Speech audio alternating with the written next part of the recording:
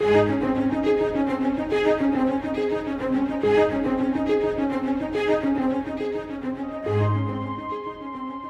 great example and instructor in prayer is the Lord Jesus Christ. In God's Word, we find everything we need to develop a life of prayer. Join Scott Pauley today as we study the Bible together.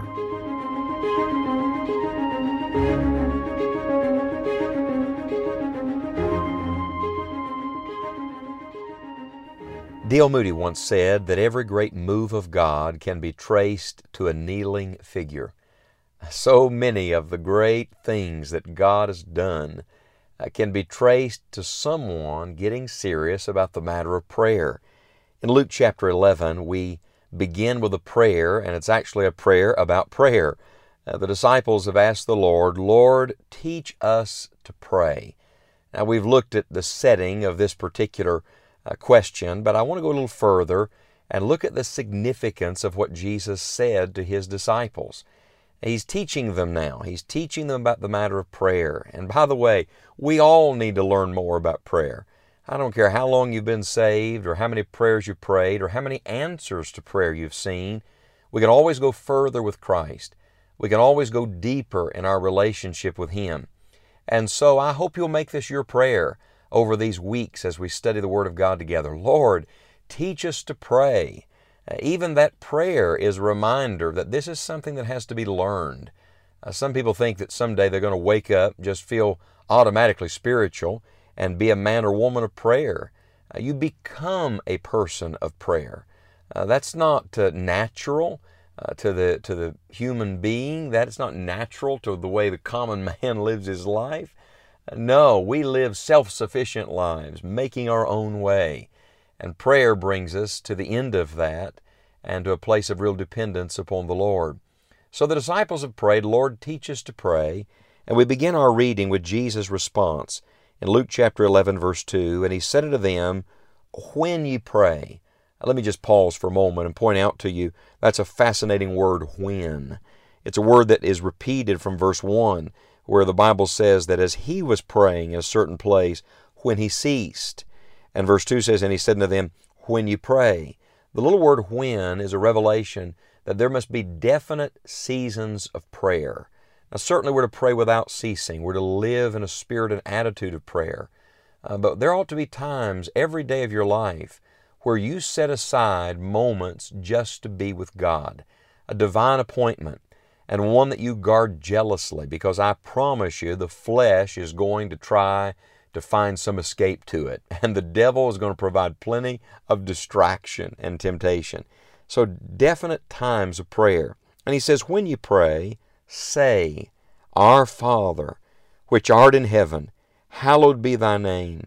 Thy kingdom come, Thy will be done, as in heaven, so in earth. Give us day by day our daily bread, and forgive us our sins, for we also forgive every one that is indebted to us. And lead us not into temptation, but deliver us from evil."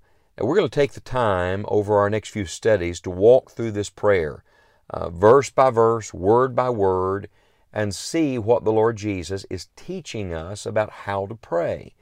But before we do that, let me give you a couple of general impressions. That term I'm borrowing from one of my favorite Bible teachers, Dr. Frank Sells. Used to teach great portions of the Word of God.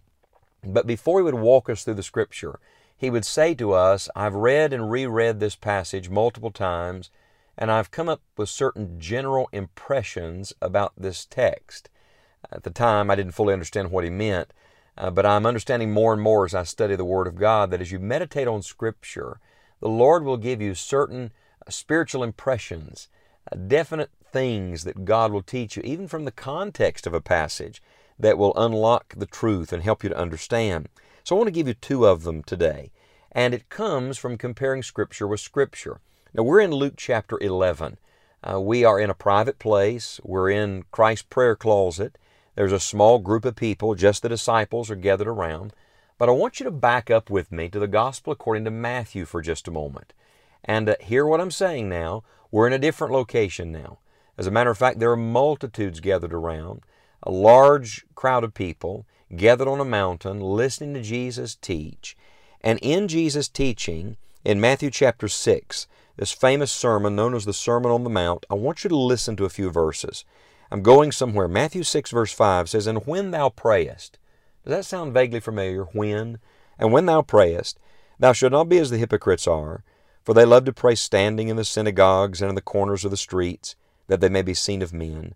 Verily I say unto you, they have their reward. But thou, when thou prayest, enter into thy closet, and when thou hast shut thy door, pray to thy Father which is in secret, and thy Father which seeth in secret shall reward thee openly. But when ye pray, use not vain repetitions as the heathen do, for they think that they should be heard for their much speaking. Be not ye therefore like unto them, for your Father knoweth what things ye have need of before ye ask Him." Oh, what a beautiful verse that is. 3 times He says, when you pray, when you pray, when you pray. Same introduction that He gives to His disciples privately in Luke chapter 11. But now listen to Matthew chapter 6, verses 9 through 13.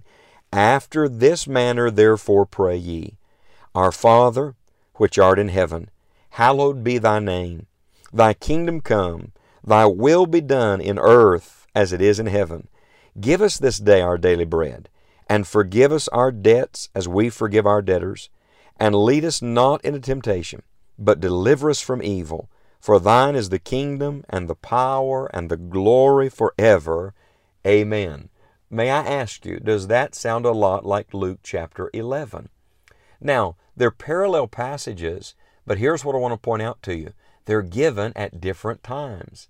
The Lord Jesus teaches on the matter of prayer in a large group when He gives the Sermon on the Mount, and He teaches His disciples privately in a quiet place where He's been praying in Luke chapter 11, and He teaches them the exact same prayer pattern. Now, why is that significant? Well, let me give you 2 thoughts that have come to me. First of all, I believe they're significant in their variation. If you look at Matthew chapter 6 and you look at Luke chapter 11, many similarities, same general sequence, but there is some difference in the wording. Now, why would the variation be important? Well, one great lesson I think we can take away from this is that the Lord Jesus never meant for this prayer to simply be some canned thing that we repeat mindlessly and meaninglessly, something that we just pull out of our pocket and we say. And there's nothing wrong with memorizing the Sermon on the Mount prayer. There's nothing wrong with memorizing the prayer pattern given in Luke chapter 11. Matthew's account is probably the more famous of the 2. Nothing wrong with praying it like that, but Jesus never meant for it simply to be something that we go through in vain repetition. As a matter of fact, He only gives it after He says to the disciples, do not use vain repetition. You know, we want to criticize the vain repetition of the Catholic prayers, or we want to criticize the vain repetition of the Muslim prayers. But what about our vain repetition? Going through the motions without any real thought being given to what we're saying. Friend, when you pray, you should pray from your heart to the Heavenly Father. There are principles that can be taken from these model prayers. There are patterns that we can learn from them. The point is this: we must learn to set aside definite times to pray and commune with God. Lord, teach us to pray.